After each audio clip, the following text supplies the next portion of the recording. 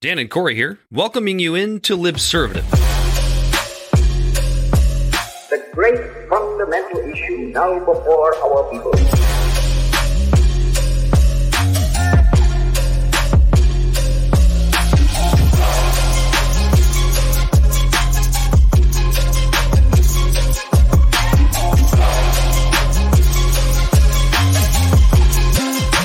We, the people, cannot turn back.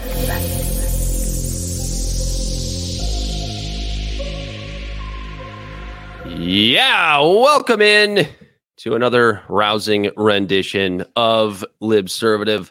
Lots to cover today. Basically about how Republicans and Democrats need each other.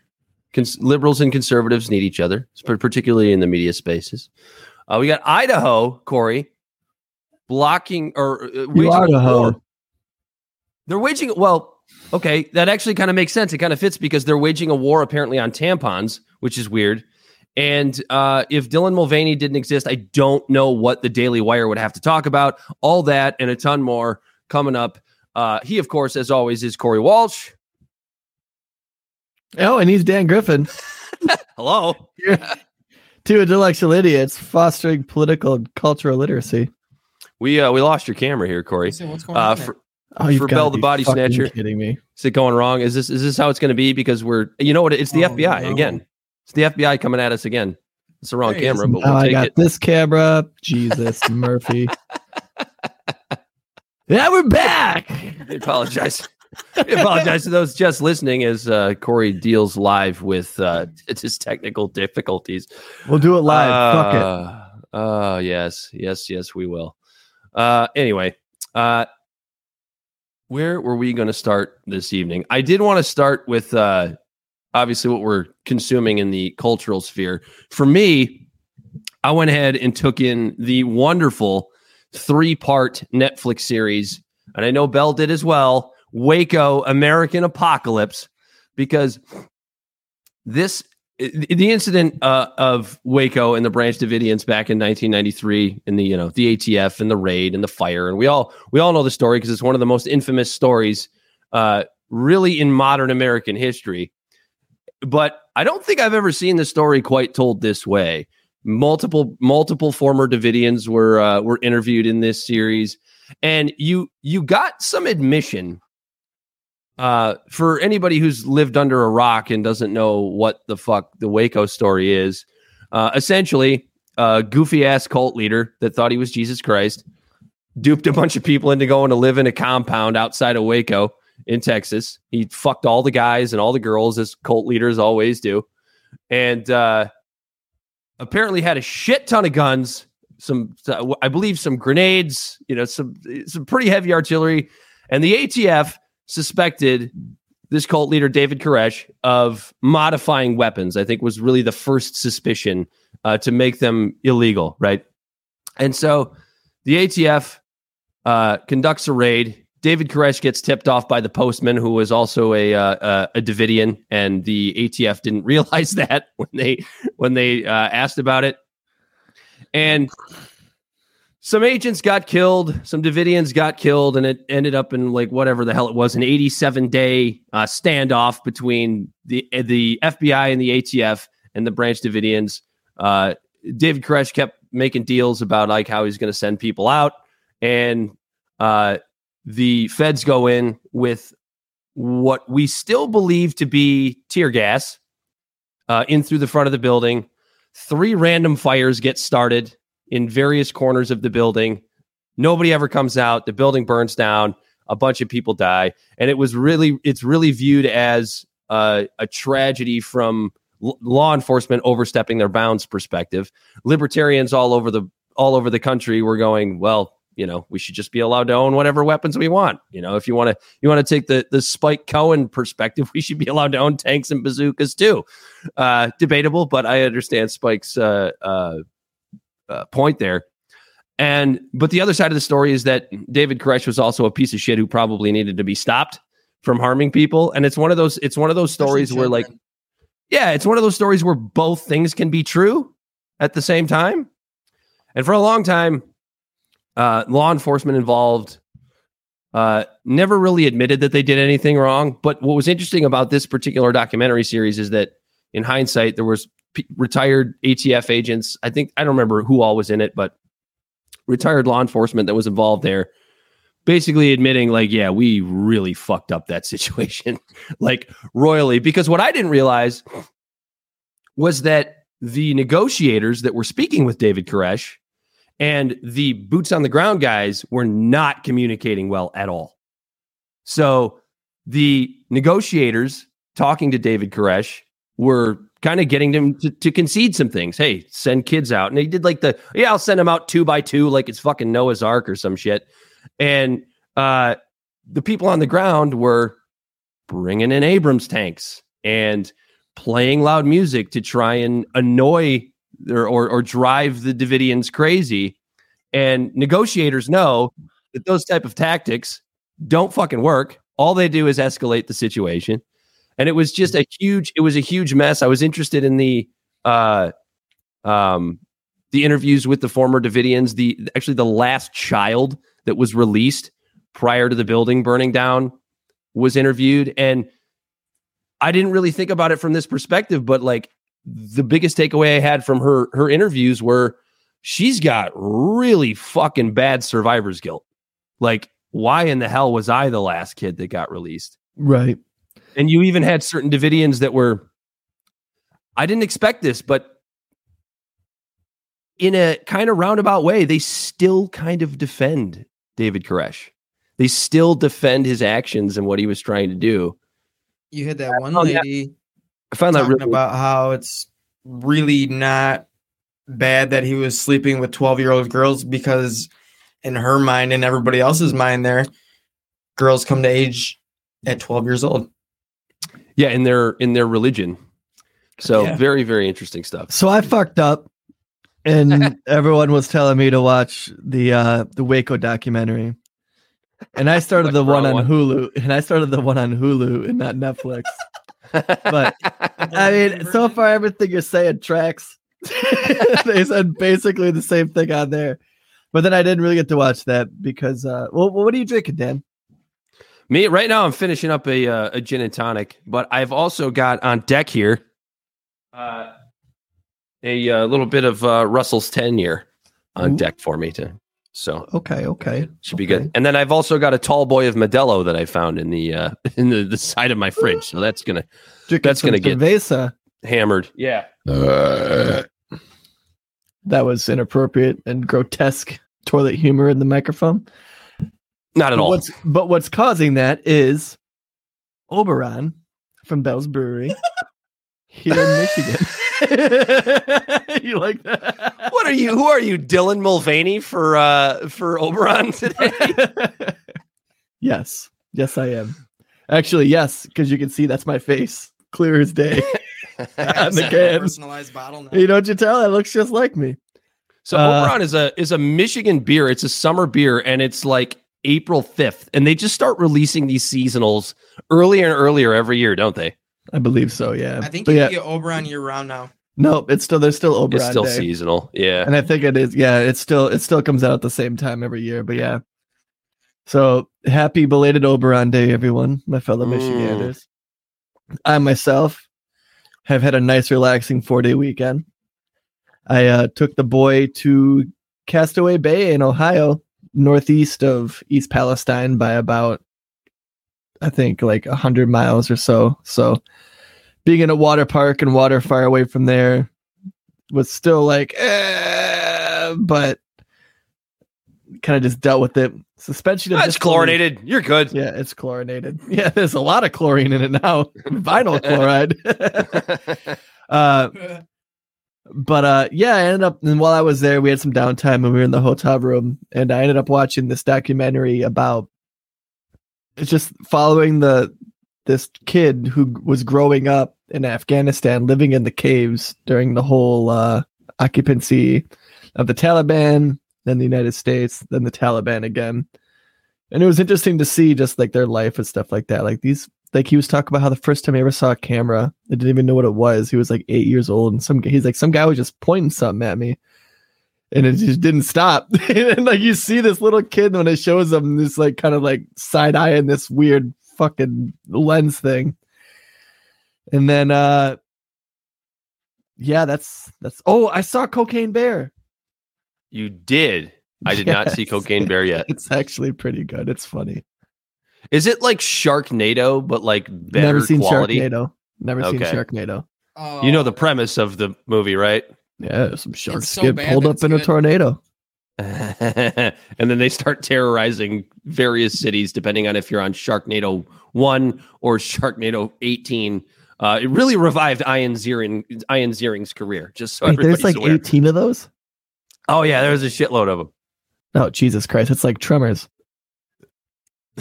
Well, Tremors No, is there's better. At more. least it had Kevin Bacon. Yeah, the first two are good of Tremors. Third is and then it just kind of goes downhill from there. Yeah, I wonder. Like Home Alone. Wonder if Tremors would be canceled today. Why? I don't know. There's literally 8 Sharknadoes. Isn't Tremors an all white cast? That's why. No, there's Hispanic people in it. Not dark enough. They're in the middle of the Wouldn't- desert. Wouldn't qualify. These people are. There's an Asian lady Yeah. That's right. That's And a- right. Yeah. and a Hispanic lady. And that guy Okay. looks Hawaiian. Yeah. Bell's over here pulling up the cast. He's on the All right, they'd International be Movie fine. They'd be fine. Database. They'd be fine. He is Tremors searching the International Movie Database right now. Tremors is definitely woke enough. When you're throwing Samoans in there, you're doing a good job. Doing a good job with diversity, equity, and inclusion. Good job to the creators of Tremors. Glad they passed your smell test, Dan. Corey, just a couple quick openers. We got the Wisconsin Supreme Court has now gone majority liberal after the election. What was it? Yeah, would have been last night, right? Tuesday. I believe so, yeah. Yeah. Did anybody? It was probably because of those Facebook posts that told Republicans to go out and vote on Wednesday. That had to be what did it. Yeah, probably. That's probably exactly what it was. That goddamn Doug McKay or whatever his name was. We talked about him last week. No, he's the one that told Democrats to vote by mail. It was just the millions of Democrats sharing the meme that Republicans vote on Wednesday that didn't catch a case. That's what it was. Yeah. Yes. But yeah, no, we were talking about this a little bit before the show. I just find it interesting that like since Roe v. Wade was overturned, anytime a vote for or against being pro-choice is laid at the feet of the voting, the voters, it always seems to go in the direction of pro-choice. It seems that the only states that are trying to pass all these ridiculous like 6-week bans and stuff like that are the ones who are already like locked into their position and their seat of power. They're hurry up and trying to change the legislation. Because even Kentucky, they voted on their ballot to not make it a constitutional thing to ban abortion. Now Wisconsin, there's just a bunch of states that are constantly leaning pro-choice, which makes sense. 70% of the country. Yes, 70% of the country is in favor of Roe v. Wade. I think it is. Or that's the number. I don't think that's it. Maybe Bell can find it, but I know that the vast majority of Americans support the ability of having access to abortion to a certain point. Right. Everybody's a little bit different on like when that cutoff should be. 12 weeks, 15 weeks. You know, like very, I know that in very the UK, few. Yeah, very a lot of few European Americans. countries. Very few Americans support an outright ban of abortion. It's a very small number, something As like 11 or evidenced 12%. Them just getting lambasted every time it comes to the vote for the people. Mm-hmm. Oh, and then your boy over here has started kind of, instead of just talking into a microphone about this shit, was collecting some signatures last weekend for ranked choice voting in the city of Royal Oak. Too confusing, too extreme, Corey. Too confusing, too extreme, like Proposal 2. Yeah. No, we're on a good start. I think they need a total of, I forget the exact number, but it's not hundreds of thousands. It's like maybe 1 comma and like 4 numbers of how many they need to get to put this on the ballot for their city. And we're off to a good start. I'm not going to be able to go this weekend. I'll probably go back down next weekend, hang out in the farmers market. So if you're local, come say hey. Bell just threw out some Gallup poll numbers. The percentage of Americans who consider themselves quote unquote pro-choice has risen in the past year to 55%, its highest level in decades, according to a Gallup poll released Thursday. Gallup surveyed more than 1,000 U.S. adults by telephone over 3 weeks, beginning May 2nd. Politico published a draft opinion suggested that the Supreme Court could soon overturn Roe v. Wade. So there you have it. Those are the numbers. But right. That was then. So majority of Americans supported it back then. I mean, then they overturned Roe v. Wade, and now you see even more support. So, right, because I think there's a big difference between people just going, "Yeah, no, I don't want that," when it's like in place. You know what I mean? They to be able to bitch about it when it's there, to where all of a sudden where it's real and it's tangible, that it's not there anymore. They're like, "Oh well, maybe a little bit of that is okay." Well, it's nuanced, and if you think about it, I mean, I think you and I were kind of in the same boat. You know, we're both certainly pro-choice. I think there should be some limits on abortion, right? Like, I don't want you scraping babies out of uteruses, you know, when they're 2 weeks away from being born. Yeah, I think a lot of just because all of a sudden you made the decision to not have it. Yeah. Well, yeah, of course. If there are medical reasons or whatever, that's of course different. But yeah. And so, but I still think that number, like that, just for the listeners. It hardly ever happens. The percentage of the people that you're saying that about is like equivalent to the percentage of people who get abortions because of rape. It was like 1%. It was like conservatives wanting to push out the whole. Are you familiar with the late term abortion problem? I was like, you're making this up. This isn't a thing. Yeah. This isn't a problem. Most doctors are ethical in that way. They're not going to perform an abortion on an 8-month-old fetus. Nobody does that, unless, of course, there's some legitimate medical reason to. But at that point, even you could do an emergency. Like the emergency induction. You could try to. You could try to save the premature baby. Of course, and that's generally how it goes. And that's like 99% of the time. That's how it goes. Yeah, so like it's an interesting argument because both people use two numbers of something that virtually doesn't happen to defend their case, when it's like, you know, like, how about we just let women have say over their own bodies? Yeah, it's anecdotal, and you know, both sides are guilty of this on various political issues. It's the use of an anecdotal story to prove a broad point, and it just absolutely doesn't work. No, interesting. So that poll that Bell brought up was a Catholic poll. That's the Knights of Columbus poll. He mentioned that after. Yeah. 61%. This is an updated poll. The Knights of Columbus, a Catholic charity organization designed to bring financial aid and assistance to those in need, released an annual poll Wednesday concerning Americans' opinions on abortion alongside Marist College, a private liberal arts college in New York. The 2023 poll found that 61% stated that they identified as pro-choice. And that's coming from the poll in a different location. Because when all of a sudden it's faced, pro-life is not allowing any of this, and pro-choice is being a little nuanced about it. They're like, oh, maybe I am pro-choice. Yeah. So the Wisconsin Supreme Court election, big win for progressives. I think this is another politically plural, decent win when it comes to balancing out state Supreme Courts and the Supreme Court in general. Because, and here's why, especially in a state like Wisconsin, which correct me if I'm wrong, maybe Bell can find this for us as well, but I do believe Wisconsin is the singular most gerrymandered state by Republicans in recent memory. Yes. So the Supreme Court judge that just won, the two things that she ran on actually was being pro-choice and ending gerrymandering. Yeah.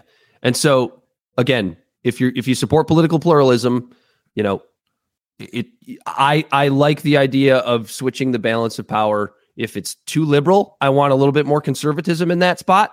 And if it's too conservative, I want a little more liberalism in that spot. I just want competent people. They're not even a label. But not even in the top 5 for most gerrymandered. No. And what's interesting is when Roe v. Wade was first overturned and everyone was freaking out, you and I both were like, holy shit, this is a big deal. But we were talking about how it gives the opportunity of the people to have more say in their states versus the federal government actually making this mandated for everyone. And we said it's going to get sloppy. It's going to get really scary. A lot of people are going to lose their rights. But when the chips fall, because we're giving more power to the people, we might actually see like this actually be like a net positive for the American people. Because now, before it was just everything was based on this precedent of a law. Now a bunch of states are actually codifying it into their constitutions to where it's fuck the federal government. In our state, this is what we believe. This is now the law.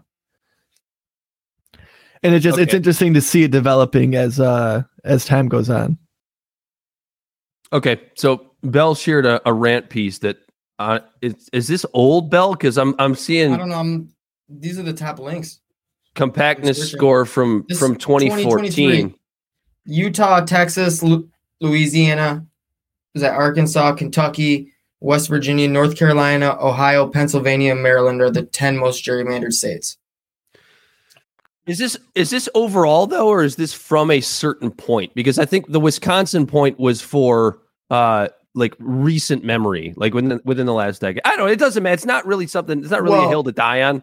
But here's their definition. So gerrymandered is defined as setting boundaries in electoral districts to give the political blah blah. We know that, but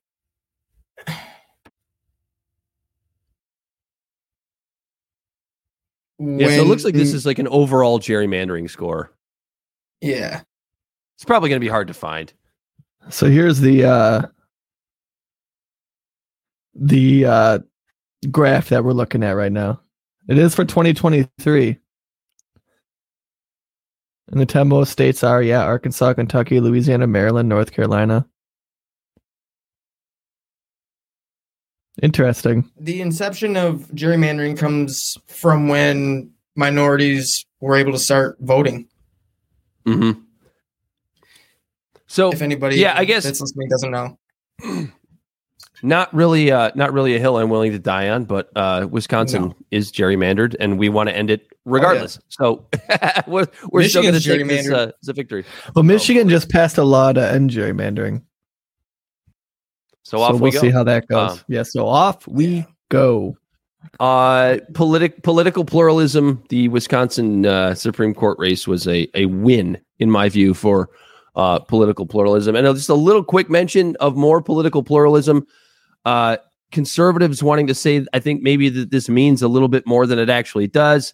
But the Chicago mayoral race was won by the progressive candidate Brandon Johnson. However, it went to a runoff against essentially a pro-cop Democrat, and it was really close. So I think what that tells you is Chicago. Is it Chicagoans? I don't know. Sorry for not knowing that, but Chicagoites really chicks. Chicagoites. Chigs. Really? Why does that sound racist? I said chicks. No, I said chigs. And then I said, why does that sound racist? Watch your mouth. All I said was I'm not gonna say it again because it might be racist. I don't know. It wasn't. It's not my intent. It does sound like a fictional racial slur, doesn't it? Yeah, like Muggle from Harry Potter. I immediately thought of the bugs in the South that burrow into your feet. Chiggers. No, I didn't say it. They're here. Bell did. Brandon Johnson, the progressive candidate, barely won.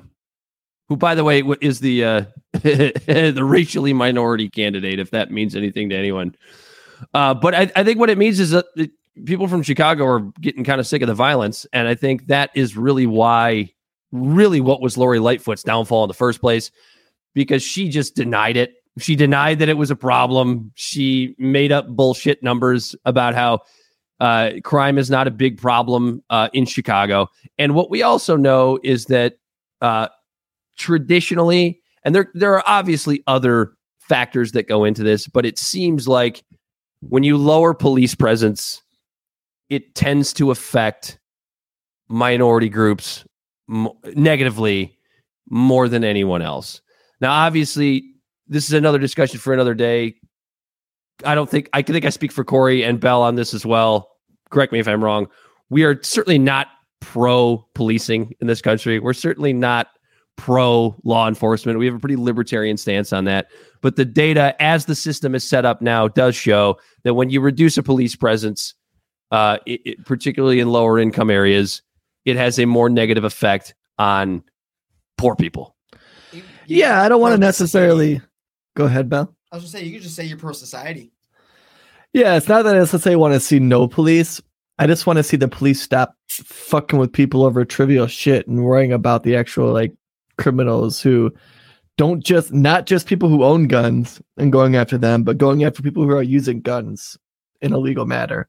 In illegal matter. If that makes sense. What's up, Bright and Eyes? I want to see police not being called to a mental health crisis with someone who's severely on the spectrum, where they end up just killing that person. I want to see accountability when cops fuck up. There are certain in dense populated areas, there tends to lead to more crime because there's more people, and and it's I want accountability, transparency. Yeah. Obviously, less police isn't doing it, but how about police fucking with people less and being trained better? And Mayor-elect Brandon Johnson of Chicago did clarify that he does support law enforcement, but he aims to focus funding on boosting the rank of detectives. I'm not really sure what that's supposed to accomplish. Maybe somebody can explain it to me. But more importantly, investing in mental health response teams. Oh, that means actually probably solving murders. Yeah, and it's got a little bit of an Eric Adams in New York flair to it. Not quite that. Not quite as pro cop, I would say, but I think he does recognize that Lori Lightfoot's strategy was atrocious, and you could still be a progressive mayor, and at least, I don't know, who knows what he's going to do, but at least pretend like you care, and at least admit that crime in Chicago is a problem. So we'll see what happens there. It's an interesting thing. I don't think, folks on the right want to sit and pretend like the fact that this runoff election being so close means that like suddenly big cities like Chicago and LA and New York are suddenly going to swing to the right. I think that's ridiculous. That's certainly not going to happen. But I think what it also shows is that there's issues that people care about. They want it fixed, and it better get fixed, even if it's by progressives. So I did a quick search in WTTW. They say the homicide clearance rate in lower Chicago is about 50%. So that's murder solved, correct? Yeah. So only 50% of the murders are being solved. So when you're in a city, and let's say you want to fucking kill someone, you have a 50% chance of being caught. You don't think people take things like that into account when they go off and do wild shit? Mm-hmm. So we'll see. I don't know. So bolstering detectives to actually go out there and try to do a clearance rate and things like that. It makes sense. Before you move on, would it be progressive to repeal laws and run a campaign on repealing laws instead of running a campaign on writing laws and spending more money and doing all these things? That's called a libertarian. Yeah, I was going to say, well, it's not just that, but I would say that like it depends on what the law is, right? Right, because I think repealing Patriot Act would be pretty progressive. Yeah, and repealing gun laws would be really conservative. So it just depends on the law. It's like that's what I think that's what makes us so frustrated overall in general when it comes to our legal system, is that it's actually become politicized. Yeah. Depending on what law you're bringing in or what law you're repealing, it's going to be based on whatever social political silo you happen to fall in. And that's just not how we should be determining what's legal and what's illegal. Hell yeah. So on to the next. Progressive from a definitional standpoint, sure. I guess it would invoke progress if we repealed some laws. Yeah. It's being a progressive, just invoking progress, and if that's getting rid of draconian laws, right, that would still be considered progressive. Laws that turn people into felons, and they don't need to be. What do you want? Trump pleads not guilty to 34 counts of bad bookkeeping. Boy, here we go. In New York is what this has turned out to really be. And look, I've taken a few things away from this, right? Good day to you, fellow intellectual idiots. If you're this far into the show, we're guessing that you probably like it. So we'd just like to ask you to hit pause, and on whatever platform you're listening, just leave us a quick review. It really does help us grow and gives us an opportunity to bring you even more great content in the future. And we'd also like to ask you to just press that share button and just send this episode to one friend that you think might be interested in our line of conversation. The best way for podcasts to grow in the sea of millions of podcasts really is through word of mouth. So every little bit helps, and we appreciate you all. So let's get back to the show. First of all, I don't know if I should say this first because it's probably going to lose us some listeners because it's going to piss a few people off. But don't get me wrong, we'll come around on this. Democrats never learn. Like this is the first takeaway that I had from this. They are so caught up in getting Trump on something that it just doesn't even matter how they get him, and everybody wants to get him. And Alvin Bragg is the first to be able to at least have an opportunity. Whether or not this case will, I have a feeling it's going to. I don't think it's going to flounder. But he was the one that had the first opportunity. But the problem here is the fact that there are better cases that actually have a chance to stick that are just going to get discredited, that are waiting in the wings. But now, since you've, like Trump can be a criminal and a bad person and a piece of shit and somebody that we want to go away. And it can also be a witch hunt. And I think it is both things. Would you agree with that? Yeah. Oh yeah, absolutely. So my take on everything that's happening right now is you hear a lot of people talking about, oh, it's political. Oh, this sets bad precedents.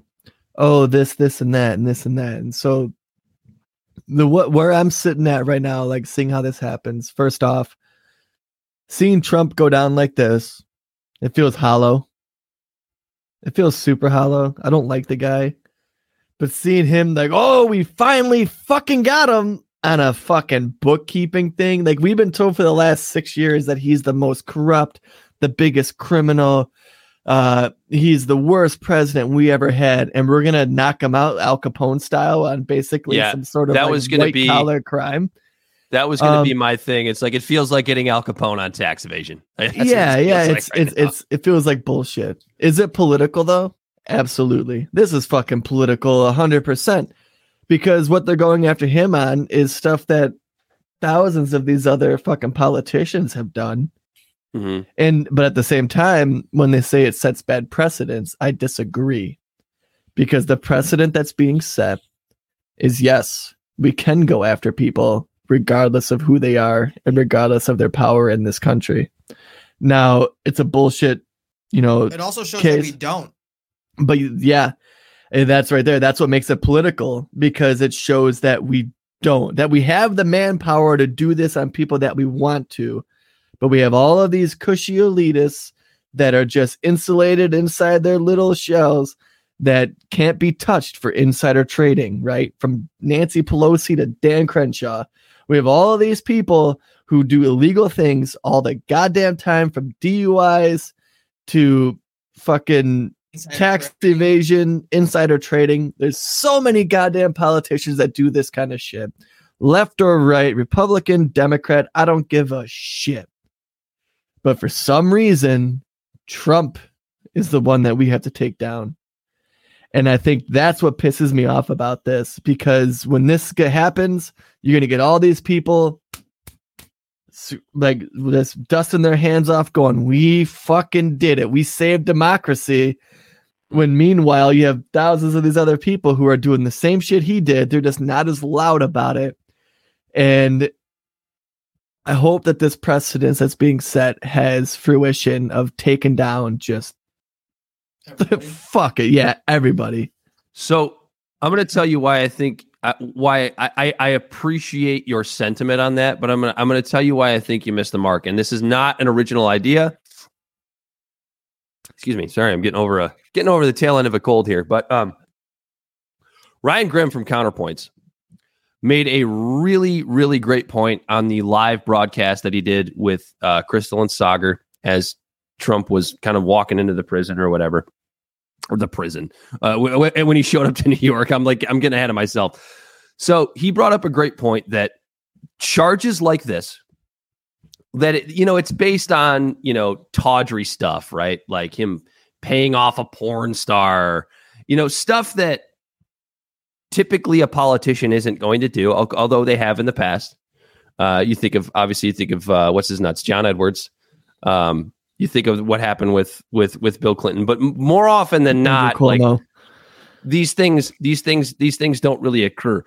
So it's trying to get him on a crime that kind of insulates the establishment. Does that make sense? Yep. Nope. So, I listened to that same thing. Yeah, exactly. Go ahead.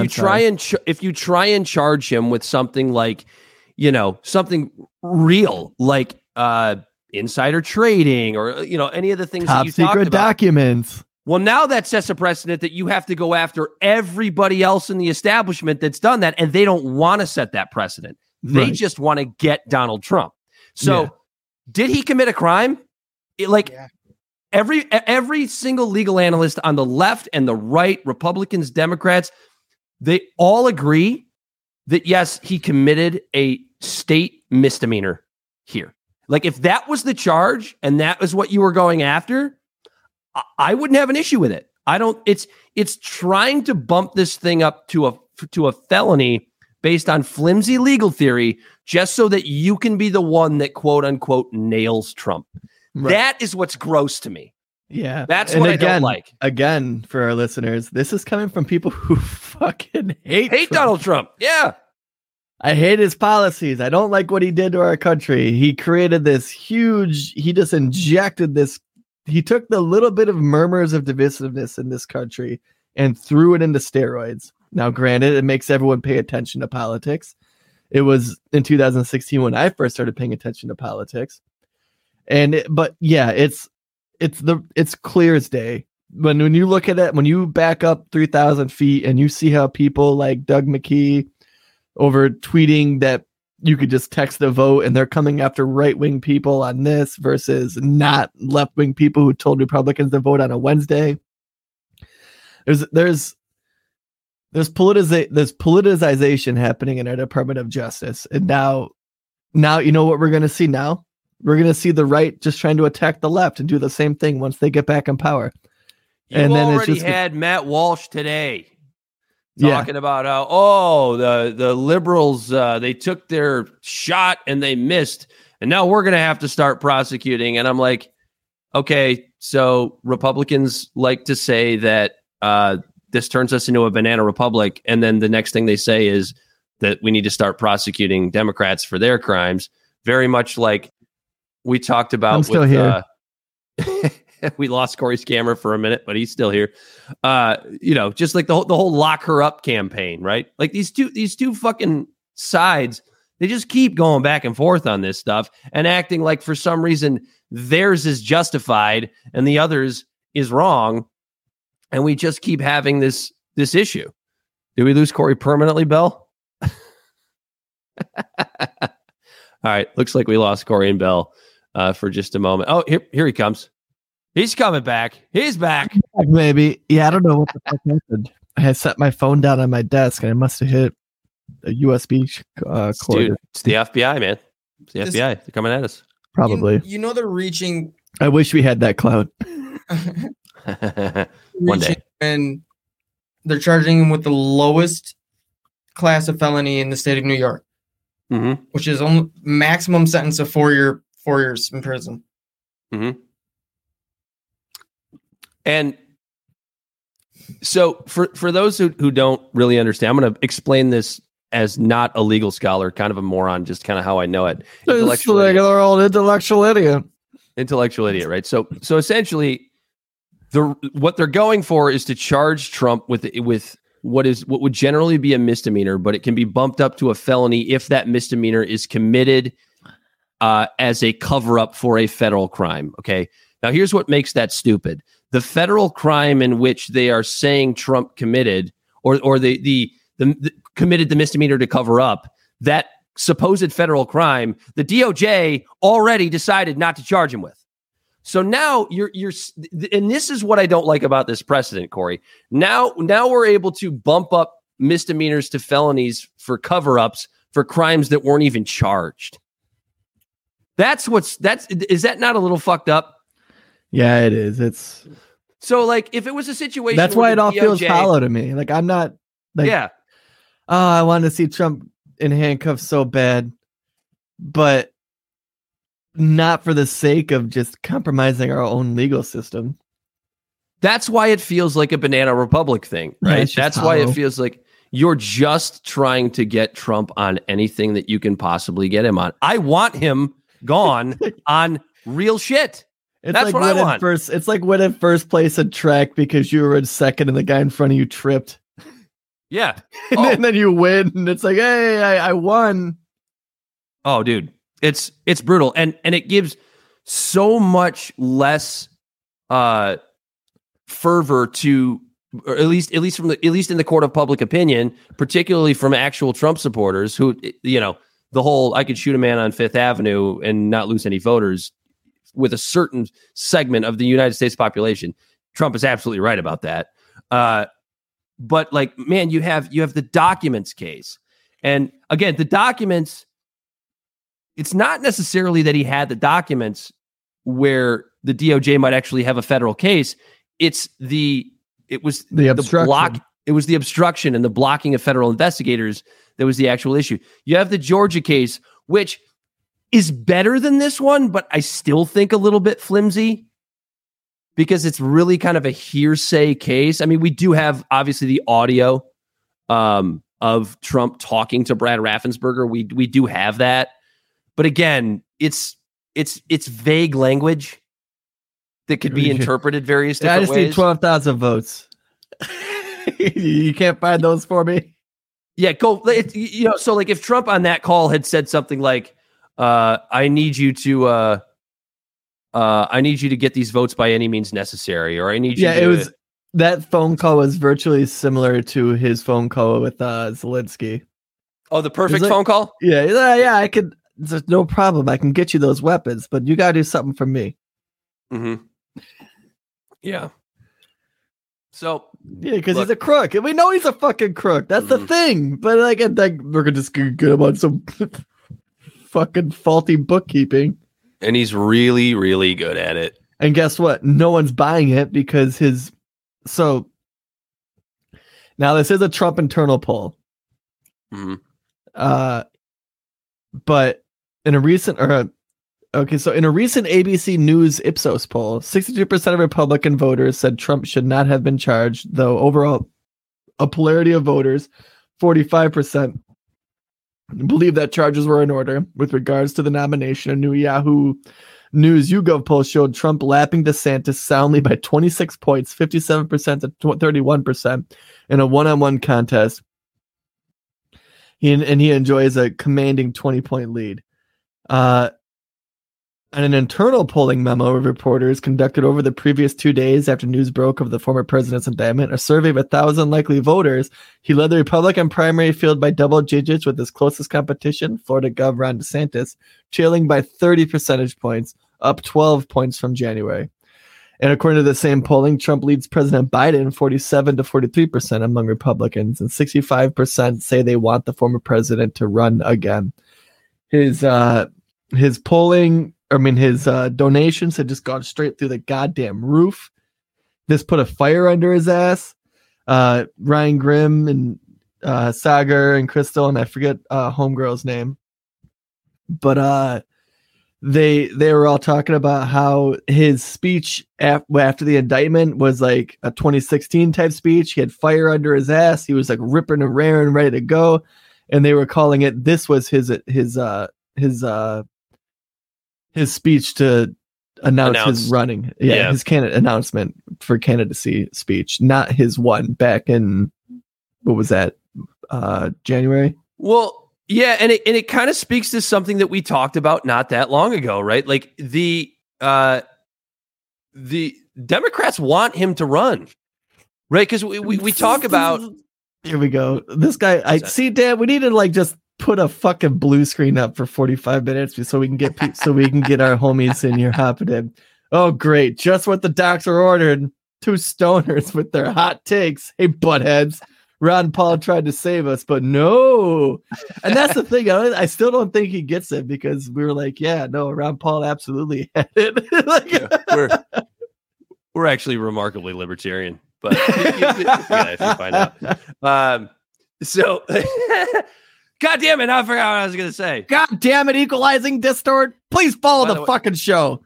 By the way, I don't smoke weed. Booze is my vice. Yeah. No, so what I was going to say is, like, Democrats want Donald Trump to run. I mean, we talked about this not that long ago. They still feel like he's the most beatable candidate. I think they haven't learned anything. They have a 50-50 crapshoot. They haven't learned anything from 2016. They just, because we had talked about when were we talking about this? We were talking about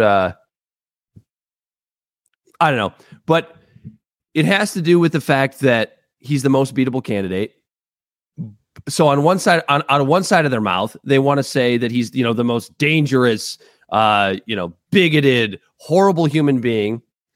But then on the other, but they never say the quiet part out loud, which is that we also think he's the most beatable candidate. And so it's almost so how much of this? So what's the percentage? So how much of this is that? Alvin Bragg and progressives or Democrats or whoever the hell they are, people that hate Trump, whatever. How much of it is that they want him arrested? And how much of it is that they want to play on the clout that he's going to get with his base, not only his base, but also people that are kind of more leaning towards him? How much of it is that they want to get them more galvanized so that he defeats DeSantis in a primary? Because they know DeSantis would run the floor with Biden, even though DeSantis scares me a hell of a lot more than Trump does. I don't know. Well, here's the thing. They like Trump around because Trump's good for Trump, but he's not good for the Republican Party. He's also good for Rachael Maddow. He's also good for CNN. He's good for news ratings, sure. But in 2016, under Trump's administration, they lost the House and the Senate. In 2020, in 2016, before people really knew who Trump was. I'm sorry, I got my numbers mixed up. Trump came in, Republicans win the House, Republicans win the Senate. 2018, they lost both the House and the Senate, I believe. They lost just the House. Just the House. The Senate became almost, it was super close. It was 51-49. Yeah. 2020 comes along. Democrats win the House. They win the Senate. They win the presidency. 2022 comes along. They keep the Senate. They lose the House. They have the presidency. But then also in all like the state votes and anything like that, they would just attach Trump's name to people and then they would lose. Granted, Democrats outside of JD Vance. JD Vance was the only one that won. Yeah. Granted, the Democrats spent millions and millions of dollars propping up the crazy MAGA people because they knew they could beat him in a general. That's what it was. That's what we were talking about. I couldn't remember. You refreshed my memory. Oh yeah. They do. They spend money propping up people who are Trump sycophants to get them into the general to try to beat them. And it worked. Thank God. Because I don't want any of those crazies in there, just like I wouldn't want any crazies like Fucking Rashida But you know what though? Tlaib or- Here's what scares me though. If you are a really super Trump hater, here's what should scare you. I think all of those candidates, there's one difference between them and Trump. You know what that is? What? They're not actually Trump. Yeah, they don't have that cult following. DeSantis doesn't have a cult following. Trump is a different animal when you're talking about the actual person. And like, yeah, I really hate the idea of a Biden-Trump, another Biden-Trump election. Not just because I hate Trump, but also because I hate Joe Biden. And, when it comes down to Trump and Biden, my candidate's going to lose anyways, so it doesn't matter. That's very true. Mine as well. And we don't even know who that's going to be yet. Is it going to be Dave Smith? I just know it's not going to be Trump or Biden. Is it going to be Dave Smith? Is it going to be Spike Cohen? If it's Spike Cohen, I'll vote for him. I'll vote for Spike as well. Fuck, man. If it's Trump, Biden, or Marianne Williamson, I'll vote for fucking Marianne Williamson. Yeah. I don't agree with most of her shit, but she at least can string together a coherent sentence. I know that the bureaucracy isn't going to allow her to put any of her extreme views in. We saw that with Biden and we saw that with Trump. The very least is we could have someone who just seems to have all of their shit together. Yeah. Why aren't people more interested in like having like a libertarian? It doesn't even have to be a libertarian, but like a third party president and like a Republican Senate and a Democratic House, or a Democratic House and a Republican Senate. Like literally have all three of these, both branches all split three ways. You talking about some three ways there, Dan? Only if Nancy Pelosi's titties are available. God My goodness. God fucking damn it. Know how to ruin a man's day. You haven't talked about her titties in like 3 monmonths. Well, they haven't really been in the news, Corey. So it's difficult. You all know how we forget. Dan loves them liver spotted titties. Because they're perfectly placed. The nipple to boob ratio. I know they are probably like, they're probably like, there's probably some fucking Snapchat filters on those things. I know that can't be exactly what they really look like when they're out. That's why you don't want to see them. You just like to imagine. Yeah. I mean, and also, isn't it a little comical to imagine drunk as Pelosi get up to the podium and just having like everything else about her is disgusting, including her personality. Her being similar. She has immaculate breasts. I picture her being similar to Jan from The Office, that just has a bunch of AIDS that are little boy toys. Yeah. Well, yeah, because home and like, hey, Pa, and he's like, no, the gardener's coming over. And then the gardener hits him with a hammer. I was gonna say, yeah, because I mean, all the right wing conspiracy theorists think Paul's gay anyway, so it doesn't really matter. Isn't it amazing? Isn't it amazing how quickly that story just went away? Yeah. Oh, it's because the footage came out and there was nothing they could run with anymore. Oh, they tried though. Why is he holding a drink?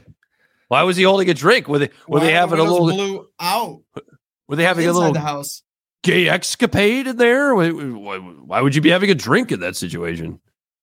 Fucking idiot. Anyway. Yeah. You guys want to talk about tampons? Let's talk about tampons. Tampons?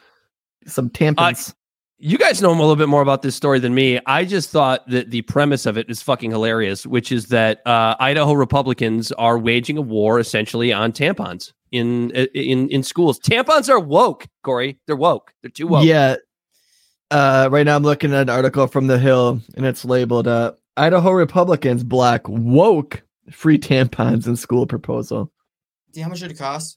$3.50 per like student. The whole bill for the year. $300,000. No, it's costing $750,000.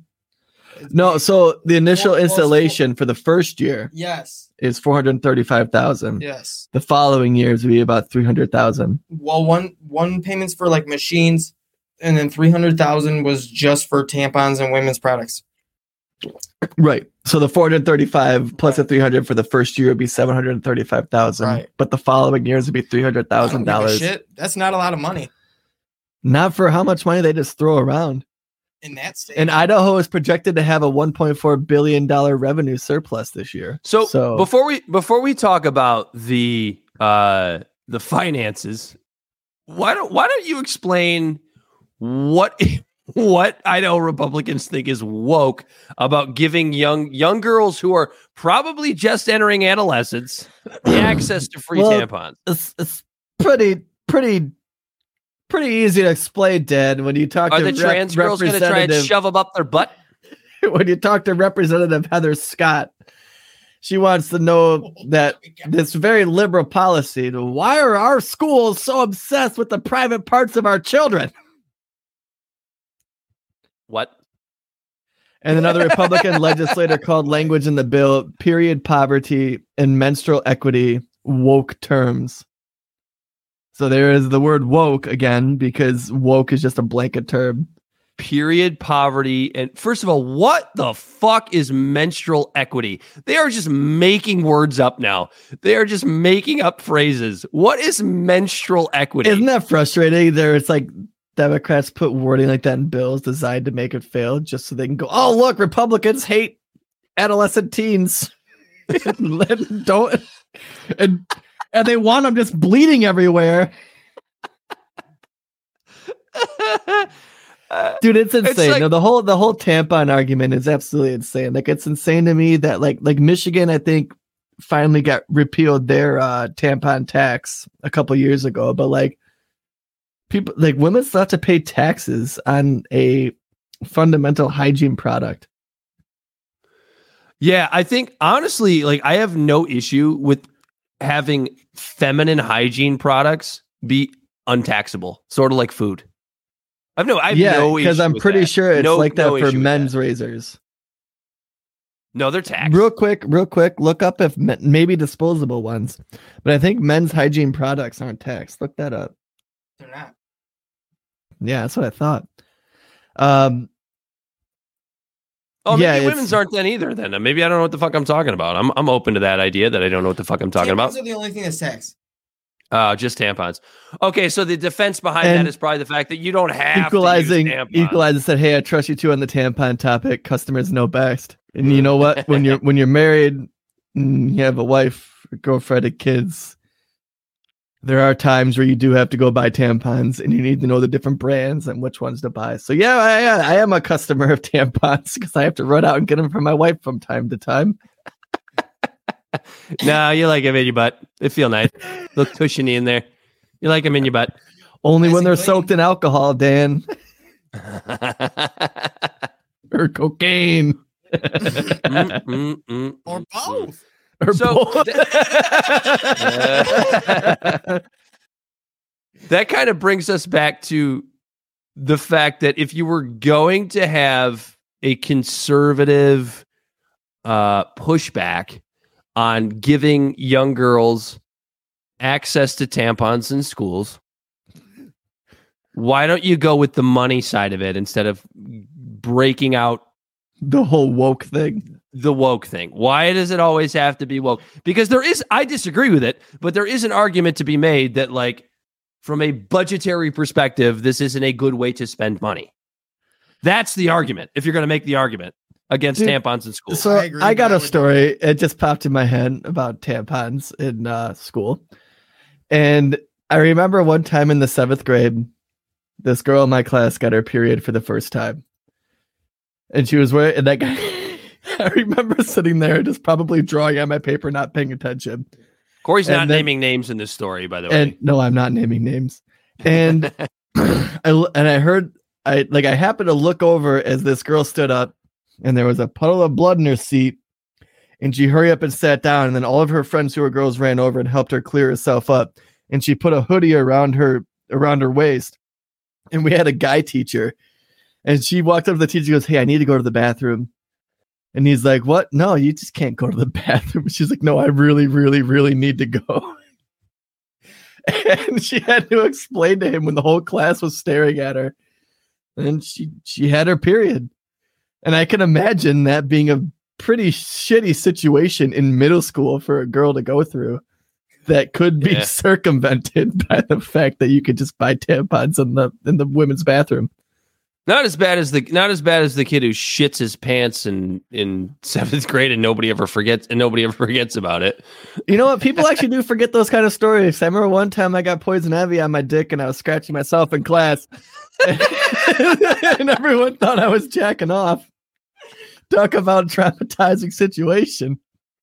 I got a boner in gym class once. And I wasn't fucking poison ivy plants, for the record. I was pulling weeds to make some extra cash for a trip to Cedar Point with my church. And then as I'm pulling weeds, I didn't realize some of it was poison ivy. And then I ran to the bathroom to take a piss, then went back out pulling weeds. And yeah, it's got some poison ivy oil on my dick. Bummer, dude. I got a boner in gym class once wearing basketball shorts. Bummer. No, it was actually, here's the thing. It was the best thing that ever happened to me. I showed everyone. No, here's the thing. So I took a class my sophomore year in high school. It's called life sports. And it's basically about like, it's all sports that you can like, or activities that you can do all the way up into old age. And one of the activities we did was yoga. And I love doing yoga. And I got a little too relaxed and pitched a little bit of a tent. I was trying to hide it. Can't hide it in basketball shorts. Real hard to do, right? You got to tuck it into the band. I was just hoping people didn't notice. And they did. They absolutely did. But here's the thing. The rumor was that went around school was that Dan had a big dick. penis. Yep. So it was like, boy. Wow, it's super embarrassing, but best rumor ever because I definitely don't have a giant dong. And I'm going, who are these senior girls having sex with that they think this like fucking 125 pound sophomore little white kid has a giant dong? While they're all having sex with the 210 pound football players. Yeah, that's a way better rumor than being labeled great rumor. Great rumor. It was a great rumor. It wasn't the fact that like, oh my God, what a pervert to get a boner in class. They were like, wow, did you see the size of that? No, mine was like, hey, look at that fucking idiot. He's a pervert. I don't know if a girl in high school and he got pinned and lost and he stood up and he had a boner in his wrestling singlet. I felt so bad. Oh my God. Fucking high school is a trip, dude. That's the jungle right there. So I guess in the very least, we should be able to let the women have tampons. In this, get them out of the jungle. Yeah. It's good for everybody. Right? So yeah, for everyone. That actually kind of leads us into our next topic, which is, I guess, more about culture wars and wokeism. So right-wing pundits need Dylan Mulvaney like Rachael Maddow needs Donald Trump. So this one is honestly your guys's. I can honestly say I have not seen one Dylan Mulvaney video, but I will say that if you're one of those dumbasses out there buying Bud Light beer to just pour it down the sink, just ship it to me. I don't give a shit.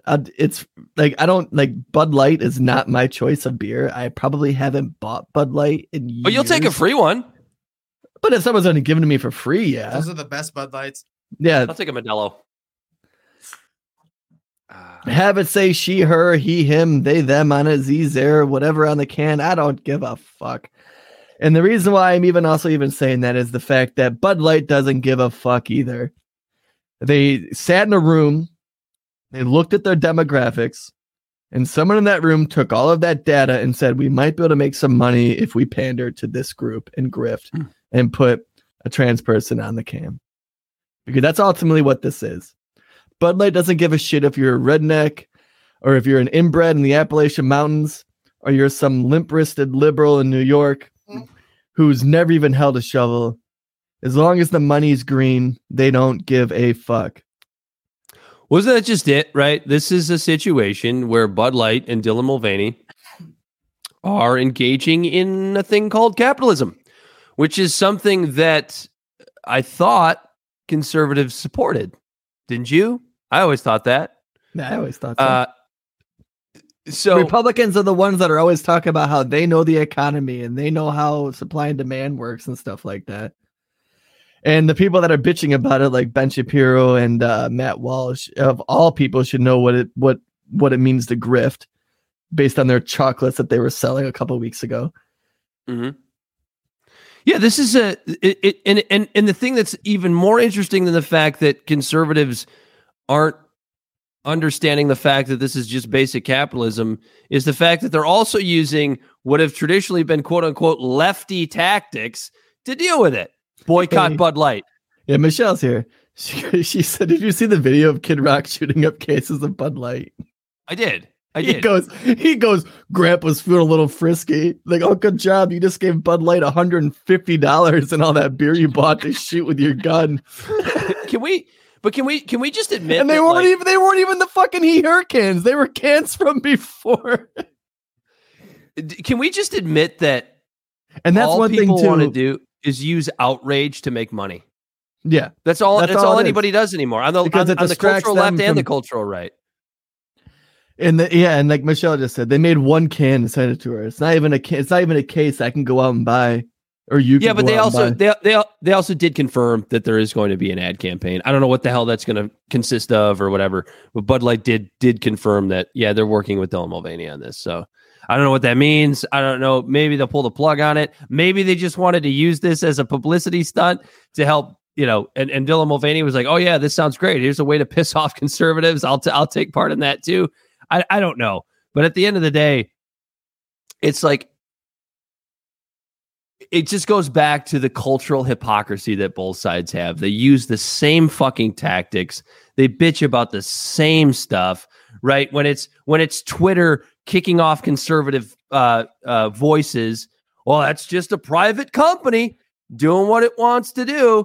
And then, when Bud Light works with Dylan Mulvaney, it's conservatives are doing the same thing. Wait, I think I just used the wrong examples. Sorry, I caught a little bit of a buzz. No, get it in post. Just get it in post. Get it in post. But you know what I mean, though. Like you. Oh yeah, no, like you said, right? Conservatives bitch about boycotting when it comes to. I don't know. I don't even think conservatives understand what boycotting means, because boycotting just means not buying the product. Right. Boycotting doesn't mean buying the product just to get some clout online to show that you don't like it by buying it and then burning it or shooting it. Right. And then, and actually giving the money to the... You're still giving them money. I hate you so much. I'm going to hate spend this money and I'm going to hate burn it just to stick it to the libs. Well, so often conservatives see boycotting as like some censorship deal, like, oh, they're trying to censor us again, and then they go out and they want to boycott things like Bud Light, or they want to boycott Pixar or Wayfair because there's apparently some because of some goofy pedophile ring. He was literally triggered. Kid Rock just wants people to buy his beer. What's his beer? The Badass. His beer. That's right. Yeah, water. Badass. Yeah. Clinton well, River so is beer. Bud Light. So is Bud Light. Oh yeah, I would never buy Bud Light. I'm a Miller Lite boy. Detroit River. Do you know Bud Light on their can actually has to put LIGHT because Miller Lite was the first. Miller was the first company to come out with a light beer, and they trademarked LITE. Mm-hmm. Little fun fact for you. Spread that around. Tell your friends at the next little shindig. You should just put Bud Diet. Diet Bud. Diet Bud. I don't even like Budweiser. Budweiser tastes like well water to me. It's fine. It's all garbage, but I do like right. it. You like Budweiser, really? Nah, it tastes like well water to me. I like it better than High Life. But can we also talk about the fact? Get out. Oh, I disagree with that as well. Bell just got fired live on the air. Yeah, dude. If I'm going piss water, I'm going either High Life or PBR. Yeah. Do you remember? So now we're going on a little bit of a tangent here, but do you remember Game Day when 7-Eleven had their own beer? I do remember that. I don't know if I ever tried it. It was like $6 for a 12-pack. Did you enjoy it? No, I was like 22 years old, just trying to get drunk and talk to chicks. So I didn't give a shit. We were shotgunning them the whole time. Followed up with obviously it wasn't liquor. Obviously it wasn't great. They don't make it anymore. A Mickey's 40 right after that. Oh yeah, no man, Mad Dog. Oh God, Mad Dog and a pint of Admiral Nelson. My high school girlfriend's dad bought that by the 30 pack, and I would steal one every once in a while, and it was the most disgusting beer. To watch a Dylan Mulvaney video. 30 Mad Dogs. Yeah. Well, no. So Bell brings up a good point. Like, I still think Dylan Mulvaney is an absolute cultural grifter. He's no different than kind of what we do. He's just trying to make money. And don't misgender. She. Who said he? You did. Oh, I meant she. I'm sorry. Want me to roll back the tape? Yeah, I'm not an asshole. I don't mean to misgender people. I could think that she, as a transgender woman, is a grifter, a failed actor who found a niche. I could say that. I'll still call her she, though. Like, if I met her in person, I wouldn't be like, oh, I wouldn't be a dick. I would still respect the person as a person. I would still stand in a fucking protest in the picket line for her to have her right to say that she's a she and trying to live her life. But I would still be like, I would be next to her being like, I think you're a grifter, but I still think you deserve your rights. Like, you know what I mean? Like, that's and that's the thing. It's like being a grifter is not illegal. No. If people are willing to give her money to stand around and go, then good for her. She's making a lot more money than we are. 200 days of girlhood. Let's normalize the bulge. We can support that, but it's just like, I also understand the side of feminists or even trans activists. I think Belle, I think you had mentioned this before the show. Even certain trans people are like, this isn't fucking good for our cause. This is. It was actually me that mentioned it. Yeah, I saw a lot in the comments of people say that, like, what she's doing, she's just kicking up stones and kicking up dust in situations to where there doesn't necessarily need to be dust kicked up. Because as evidenced by it, like, we're seeing there's millions of trans people out there that are just trying to live their life and not be a part of this whole culture war thing. And then you just my cousin is one of them, by the way. The noisy, not numerous, are out there causing, or not, I don't want to say causing, but making so much noise that Republicans feel that, well, we don't have any other policy. We don't have any policy to run on, so I guess we'll just attack this because it makes us uncomfortable. And it makes the people who are claiming to be victim, when there's a bunch of laws that protect them, become actual victims because they're pushing their ideology in other people's faces so much that people feel that people on the right are so clutching onto their pearls so much that they feel like they have to make legislation to stop it. When it's all culture, it has nothing to do with law. It has nothing to do with infringing on your rights, but it makes you so uncomfortable because it's forced on you that you feel like you have to make laws to block it, which I think is almost the definition of fascism in a sense. Yeah. I mean, for a long time, I thought about the trans movement like it was kind of the new gay movement, because like homosexuality at this point, outside of like religious zealots, is pretty much just accepted. Like, nobody gives a shit really if anybody's gay at this point. Like, nobody cares. But I think to the point where it's like, okay, it's going to take a generation. It's going to take a little while for society to kind of get used to, just like homosexuality did when people finally really started to come out in the 80s, the late 80s, and definitely through the 90s. We started to kind of normalize homosexuality. Obviously, you had Ellen come out on her TV show. You had Rosie O'Donnell come out on her TV show, all in the 90s. And it didn't take long before most of society is pretty accepting of homosexuality. I mean, gay marriage is legal nationwide. It's not really that much of a fight anymore. Obviously, you have vocal minorities of people that still hate gay people, of course, but the noisy, not numerous. Yeah, this to me is just a little bit different, because you do have the part where you're dealing with children making decisions to make permanent changes to their body, and it makes people nervous.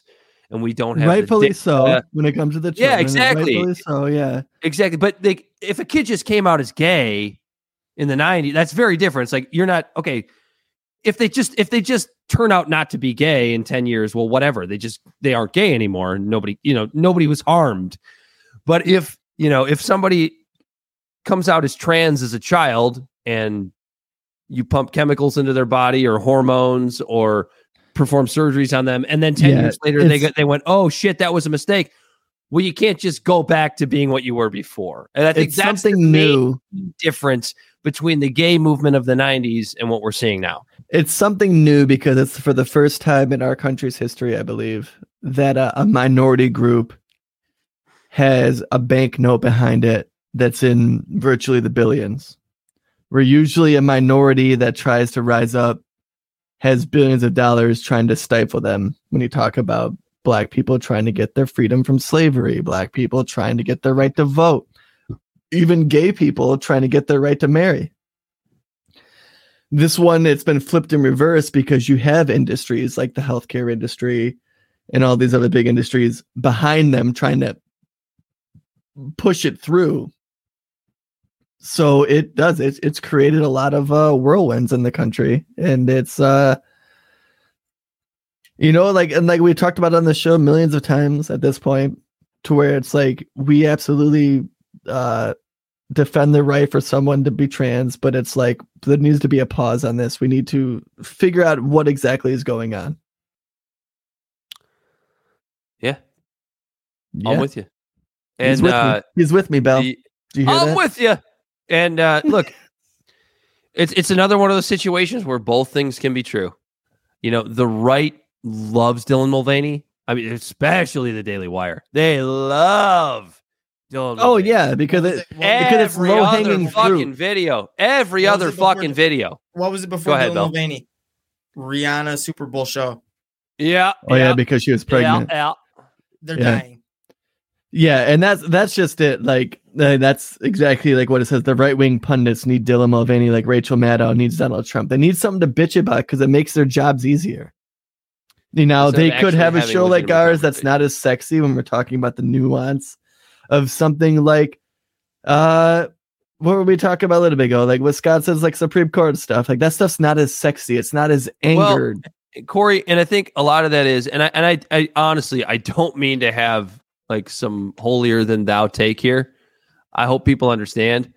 You and we don't make any money doing this. This isn't why, and it's not even why we do it. Like I hope we can make some money at some point doing this, but that's not why we do it. It's not why we have almost 100 goddamn episodes without raking in for us, without raking in a single dime. And it's really what it is. It's really the difference. I mean, Jeremy's chocolates, Jeremy's razors. Like you're not kidding anybody, Daily Wire.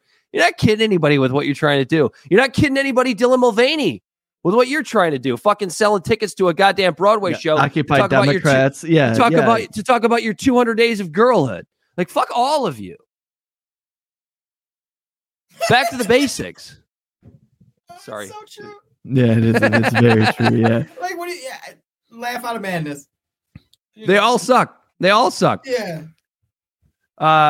Speaking of suck, how about the Bell? Did you have a video on? You did have a video on this. The raid on the Tennessee Capitol last week. I have not seen this. I am familiar with the story now after talking to you guys about it for a couple of weeks.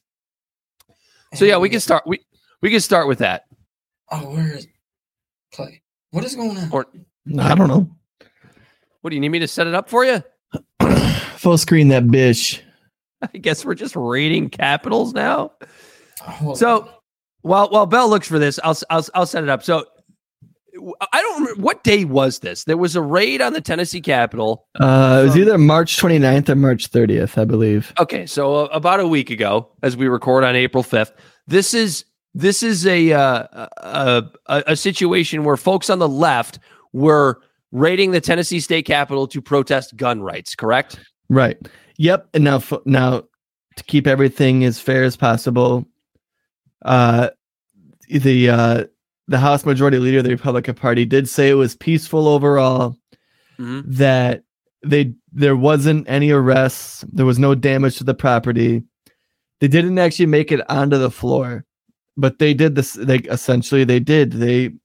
breached the Capitol building. They got inside. They were up in the balconies and in the lobby there to protest Where this video was taken gun from. rights or gun control or whatever. But so what the issue is that Republicans have with this, and the reason why they're calling this an insurrection, is because 3 Democrat representatives broke decorum, broke the rules and procedures of the House floor, and took the podium, like forced themselves onto the podium with a bullhorn and started like chanting like protest mantras and doing things like that. And the video is right here, so go ahead and play that video, Belle.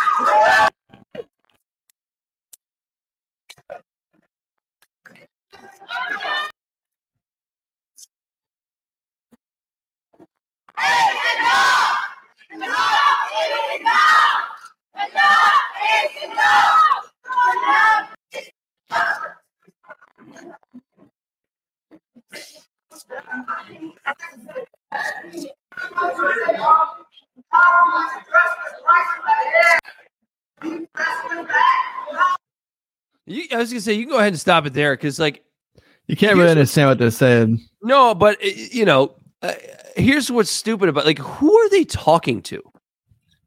You know, it's one of those situations of like there was probably hundreds, if not thousands, in the balcony.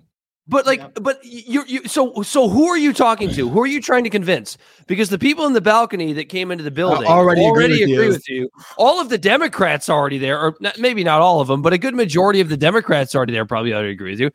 Like, when you go in with a bullhorn in that situation, in a situation that requires decorum, who are you screaming to? And that's like, Corey, before you go ahead and say what you got to say. Like, this is the kind of shit that drives me nuts. This is all for fucking clout. Like, you don't think that those Democrats that stormed, and I would say the same thing if it was Republicans, right? You don't think the people that stormed to the front of that chamber with a bullhorn screaming, you don't think that the only reason they were doing that was to boost their own fucking social credit score? You don't think? Oh, absolutely. You're not convincing anyone in that room. Here's the thing. All those people that are in there yelling that type of stuff, right? They're in there protesting gun rights. And I'm not going to disparage their views on it because of the fact that, like, they're obviously there because, like, a lot of them brought their kids with them and stuff like that. Like, they're generally scared. You know, they're scared for their children. Like, I drop my kids off at school. You guys need to make sure that they're protected. So I get them yelling and things like that. But you know who is in there actually, like, voting on it to make it happen is those very people. And we live in a country that's based on constitutional law, and it gives us so much freedom. But on the very backstop of that freedom is those people keeping decorum and doing their jobs in a house, and to just completely just ignore that and go up on that stage, or go up on into the well, they called it, you know, it's the podium, and break the rules and procedures there. You're just showing all your representatives that the rule of law and procedure and basic decency doesn't fucking matter. God, we sound like boomers. That does make me sound like a boomer. But you know what? There's certain things that are like that need to have rules.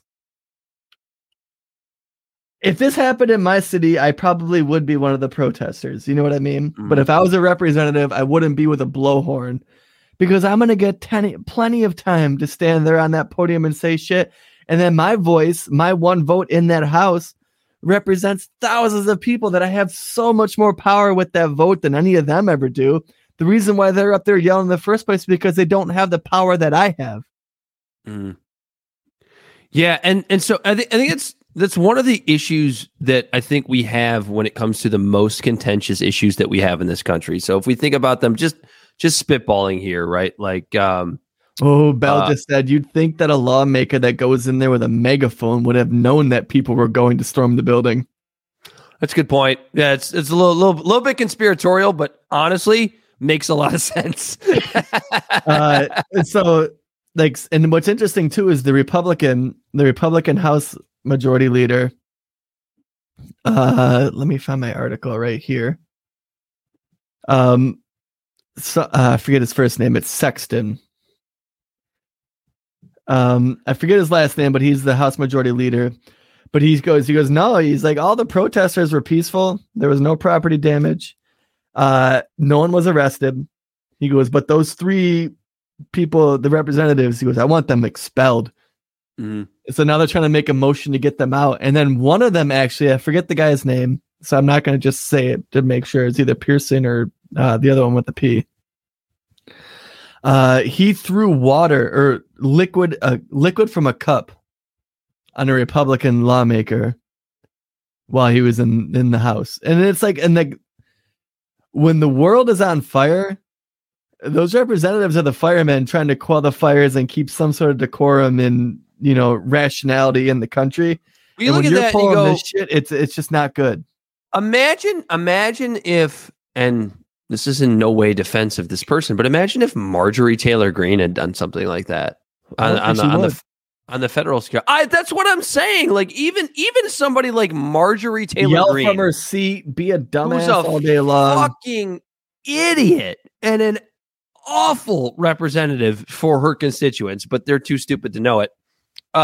Even she would never pull a stunt. That was generalization, Dan. Yes, it was. Yes, it was. And in this case, I'm not going to apologize for it because I've seen what her voter base looks like. Anyway, yeah, I'm an asshole there. I was probably wrong. I should probably apologize, but I'm not going to. You need to make a well-crafted You don't statement. need to. You know why? Because we have come a long way from Alexander Hamilton and Thomas Jefferson, bruh. They were throwing chairs at each other, threatening each other's lives. Everybody's pulling guns on each other in Congress.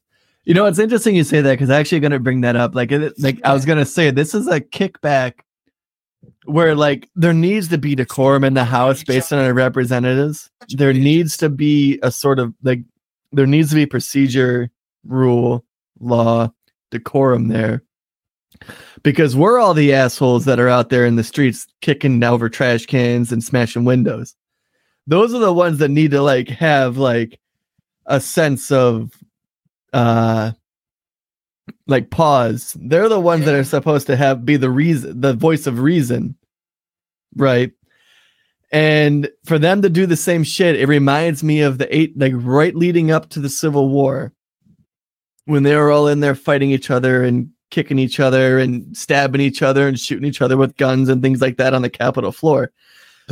That's how the whole Republican Party came to fruition. You know that, right? It used to be the Democratic Republican Party. No, that split up. It was the Democratic Party and the Whigs. Yes. Mm-hmm. And the Whigs were a bunch of bitches. And anytime the Whigs brought up trying to get rid of slavery, the Democrats would just literally call duels and beat the shit out of them. To where the Republican Party came up and they're like, we'll go in there and fight them too. That's fine. We'll go and beat the shit out of them. And then when the Republicans showed up and started fighting the Democrats, basically is when all the Democrats in the southern states seceded. So what you're saying is that the Whigs were a past version. They were a bunch of limp-wristed lily lickers, Dan. You just ruined my joke. Oh, I'm sorry. Go ahead. I was going to call them the colonial version of soy boys. Yeah, pretty much. Yeah. Stop interrupting me when I'm trying to make a joke. I'm sorry. I'm sorry that every time you go to make a joke, I make a better one. I'm just teasing. That's me being an fuck you too.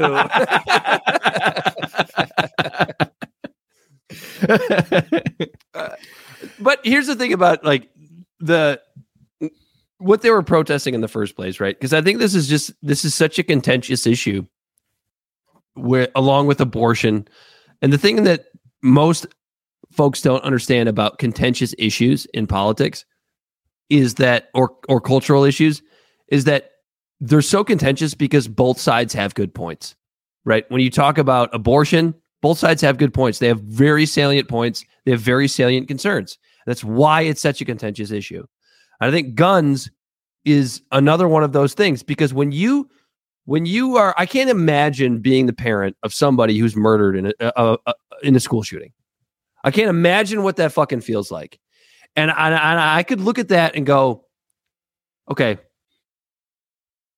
if my child, and I don't even have kids, but you guys both do. If Allegedly. if your child was murdered by a school shooter, you could totally understand, maybe not yourselves, but other parents that went through the same thing with you going, man, I fucking hate guns. Like, Yeah. it's honestly a legitimate reaction to a situation like that. And I think that's part of the problem that the gun advocacy people have, is that I don't think they have enough empathy for the feelings that people have when they go through these tragic situations. You can disagree with it and say, Well, they like, do. I don't They think just say thoughts and prayers. right, but they don't actually understand the sentiment of, I fucking hate guns because a gun killed my kid. That's an absolutely legitimate reaction. Think about if you're walking through a field and a rattlesnake bites your toddler on the ankle and he dies. And you go, man, I fucking hate rattlesnakes, right? You would hate that. You could understand that parent having that reaction. You know what I mean? And Yeah. I don't think there's enough empathy for that.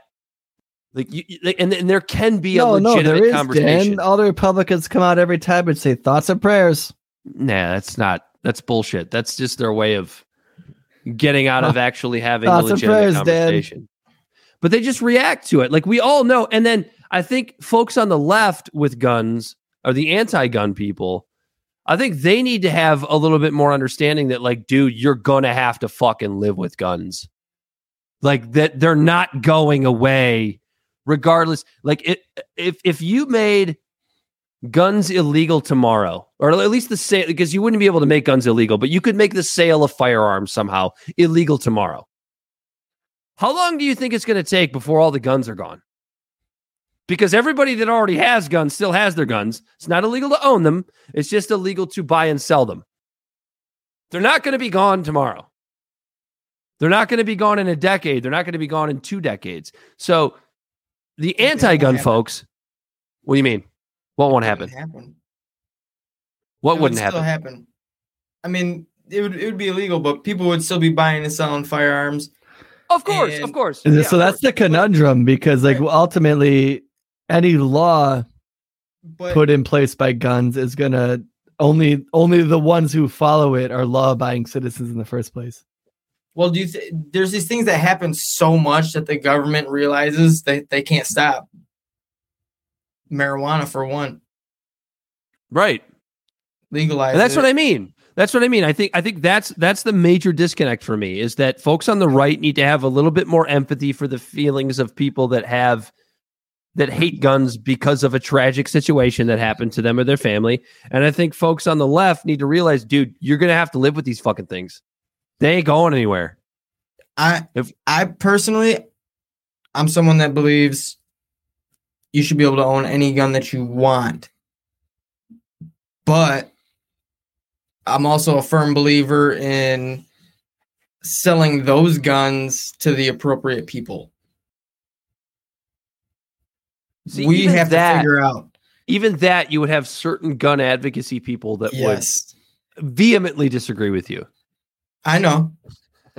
That's okay. So, and that's the thing, is like, that's another thing that I think is missing on the anti-gun side, is that they don't even realize that people that are pro-gun have serious disagreements even within their own communities, as far as like what gun rights are, what laws make sense and don't make sense, what laws are okay, which ones aren't, and what gun safety represents. Like you guys are more into guns than me. And even I know that even No, people that Dad, are I don't like pro-gun- guns. I don't own any. I lost them all in a boating accident. Damn it! But you fucker. Stealing everyone's jokes. Call me the joke. The joke miser. But you know what I mean? Like gun people even have disagreements amongst themselves about what makes sense and what doesn't, right? Yeah. Like I don't believe in red flag laws or anything like that. That's a thought crime. Yeah. Like DUI. But there's a lot of cases where people obviously shouldn't have guns, where they went into a store and legally bought a gun. Like a lot. Mm-hmm. So I think that's something we can, even as people, without a government, can agree. That's a slippery slope, though, because where do you draw the line? Like, who's qualified to own a gun and who's not? It's tough. When people are guilty of domestic violence, go into a store and buy a gun, that's a problem. So all of those things, like those are always valid, very, very valid points. My thing is always like, okay, now who decides that? Exactly. Committing domestic violence. No, but if the person is already unhinged enough to go commit domestic violence, they think that they're okay enough to own a gun. Okay, true. Who decides who does and doesn't get a gun? No, I get your point. Well, and domestic and violence nobody can ever answer that question. If somebody had a valid, a question of that would put decides? my apprehension and my cynicism of our government at ease, then I would be on board. That's my. But when people are like, "Oh, red flag laws," this and this and that, like you need to see a therapist before you get a gun and stuff like that, and it's like, all right, but who decides? The government? Because fuck that. The government thinks that stopping frisks on random people and citizens that circumvent their constitution is okay. The government thinks it's perfectly fine to just spy on you and I without a warrant, completely destroying our constitutional rights. And that's why the conundrum happens, because when there's gun all this rights and gun rights and guns are a contentious issue, because both sides have. Things don't become contentious issues without both sides having a really good fucking argument. Like, we all agree that murder is bad. Nobody's defending murderers. Like, murder is not a contentious issue. Abortion is. Because both sides have good points. Guns is a contentious issue because both sides have good points. Yeah. And I think we have to start recognizing what causes a contentious issue is that you have to steel man the other side and have a good faith discussion that you can both walk away in disagreement, but at least understanding. Yeah. And that's the problem. And that's what's so interesting to me too, is like, we're going back to what I was saying. And like, when we say who, I could be sitting there and talking to someone, they go, there's gotta be a way that we can circumvent some of these shooting. And it's like, absolutely. And then it goes into like red flag laws and stuff. And it's like, but who decides that? And no one has an answer, and people get frustrated. Rightfully so, because that is a weird question to be asked. Like, who does that? Because no one has an answer for that question. This isn't it's not fucking Minority Report. Right. we don't have that technology. Like, how many times has someone who's been a shooter has been on the FBI watch list? Mm-hmm. Or the gun was illegal or stolen from their parents? I'm okay with, like, now in that situation, I'm okay with parents being held liable because they're irresponsible gun owners that their parents got a hold of the gun. That shouldn't even be a conversation. Like, Yeah. oh, a 9-year-old went and shot up his class. Oh, where'd he get the gun? Well, it was his parents. Oh, what did his parents just not properly secure the gun and be responsible gun owners? That's negligence. They don't have to be, like, the kid, murder. Parents, negligence. They don't have to like take some crazy. But you know what, Corey? I don't mean to play devil's advocate here, but there's a slippery slope even for that, right? Because what if that 9-year-old, instead of going to get his parents' gun, just decides to like slip a kitchen knife in his pocket or in his bag without mom or dad knowing about it and stabs a kid in school? That's true. No, you're right. It's Well, because it's all about the intent, not the weapon. Right, but are you still doing your part as a parent? Yeah, the court of law, the parents would be innocent going into that courtroom, and they'd be proven guilty that there was negligence or foul play. If they had knives and a knife block on a counter, and like, you still gotta be. That's where you keep your knives. Like everyone's like, yeah, that's where I keep my knives. Where do you keep your pistol? Well, I have kids, so I keep it in my little safe. You know, you keep a loaded pistol on the table, and then your kid doesn't even shoot up a school, but shoots his friend because they're playing with it, thinking they're cowboys and Indians. And he kills his friend. That was negligence on the parents' part. Absolutely. All right. Well, from two gun advocates. That's what I mean. Like, because you guys both understand that the anti-gun people have good points. Yes, because they do. They have good points. My kids are not getting my guns. That's right now. Like, I have guns. You're away from them. You're away from them, and you're still confident they're not going to touch them. No, they're not. They never, even if they could. My kids. Well, my older one, I got a little one. She doesn't know anything about him. But my older one, even if I left him out, he would be scared to death of it. He knows what it is. You're not training her yet? What? You're not training her yet? No. So let me elaborate. So my son hasn't touched like any of my actual real guns. But I got him a couple Nerf guns, and I've just been driving into his head. Trigger control, where you point the barrel. It's always treat it like it's loaded. Don't point it at your own face. That's just something that I've been doing with my kid. Oh.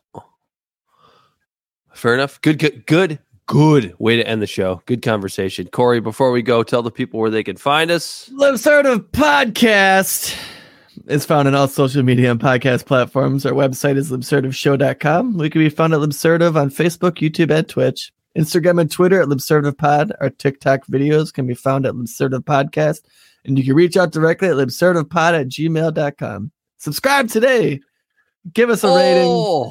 And tell a friend, just your best friend, that friend that you actually talk about this stuff with. Be like, hey, I heard. No, seriously, if you're this far into the show, podcasts do grow best through word of mouth. I mentioned it earlier on in the show. Corey and I don't make any money. We hope to at some point, but right now we don't. We talk about this stuff because we give a shit. We talk about this stuff because we care. And the best way to grow a podcast is through word of mouth. So if you even just tell one person, share it, shoot it to them in a text message if you liked it. If you liked any of our previous episodes. We always appreciate it. So, for Bell the Body Snatcher, he's been Corey Walsh. He's been Dan Griffin. This has been Libservative. And until next time, we are out of here. We, the people, cannot turn back.